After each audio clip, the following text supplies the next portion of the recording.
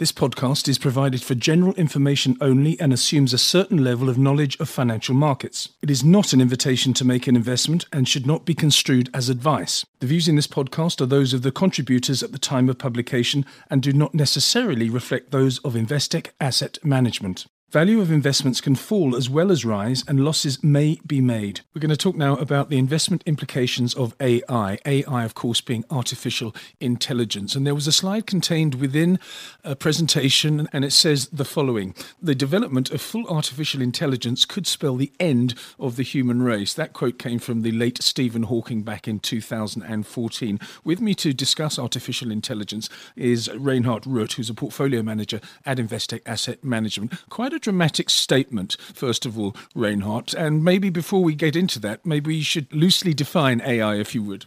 Sure. Hi there, Lindsay. It's lovely to speak to you again. Look, I think whether artificial intelligence will end up destroying humanity, as Stephen Hawking and, in fact, also Elon Musk have suggested, or whether it will be a gift that makes our lives a lot easier for business as well as individuals, remains to be seen.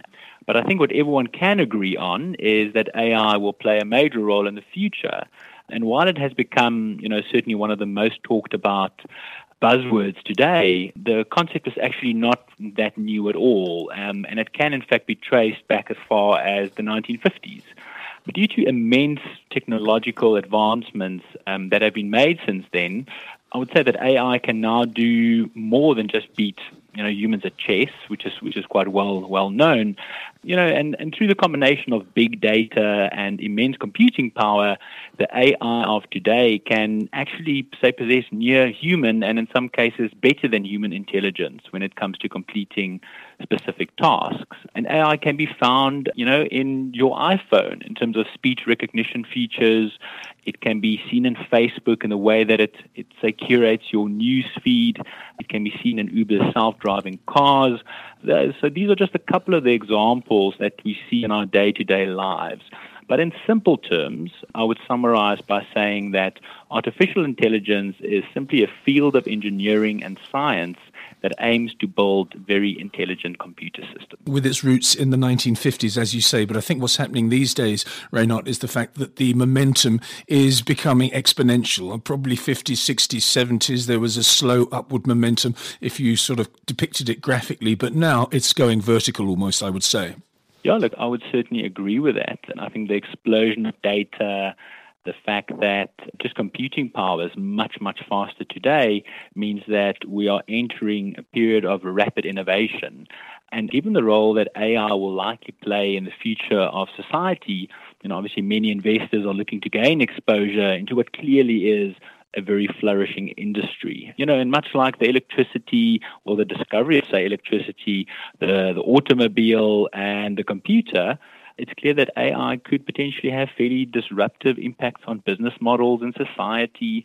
But I would say that also with these risks, that also brings opportunity, clearly. Yes, and also disruptive influences on the investment world as well. It must be very, very exciting to look at what's happening with artificial intelligence and say there's an opportunity. But at the same time, because of its development being so rapid, there must be many challenges as well. What does it mean for your investment portfolio?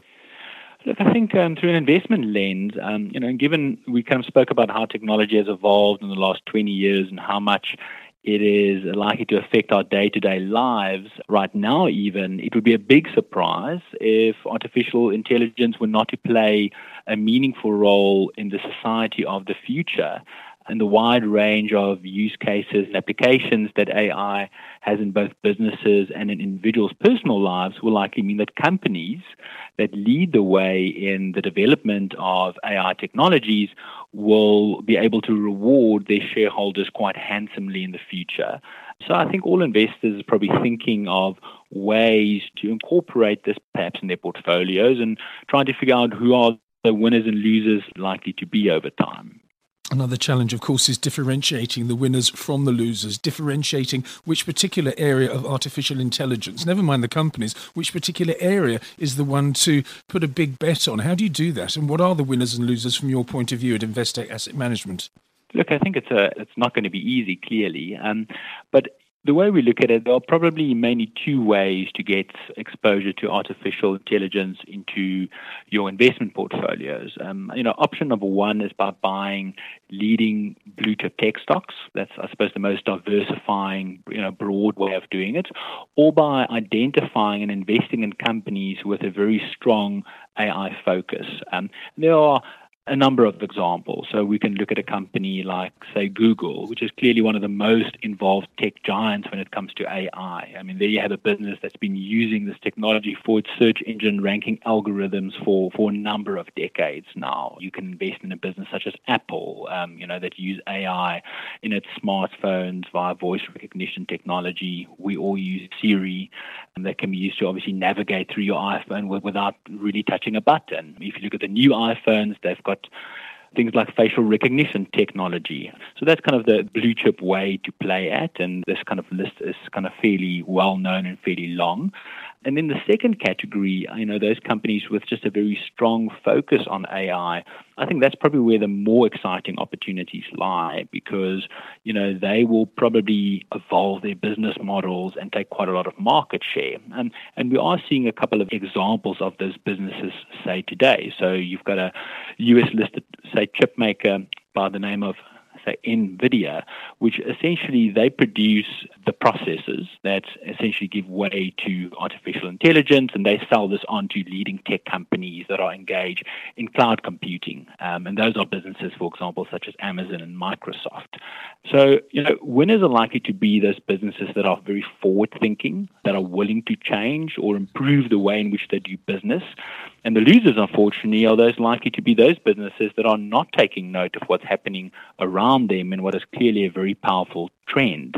So businesses will have to adapt accordingly, and we are now watching those trends very closely as investors. Even at this early stage of artificial intelligence being part of an investment portfolio, you are clearly seeing market leaders, and hopefully they can maintain those market-leading positions.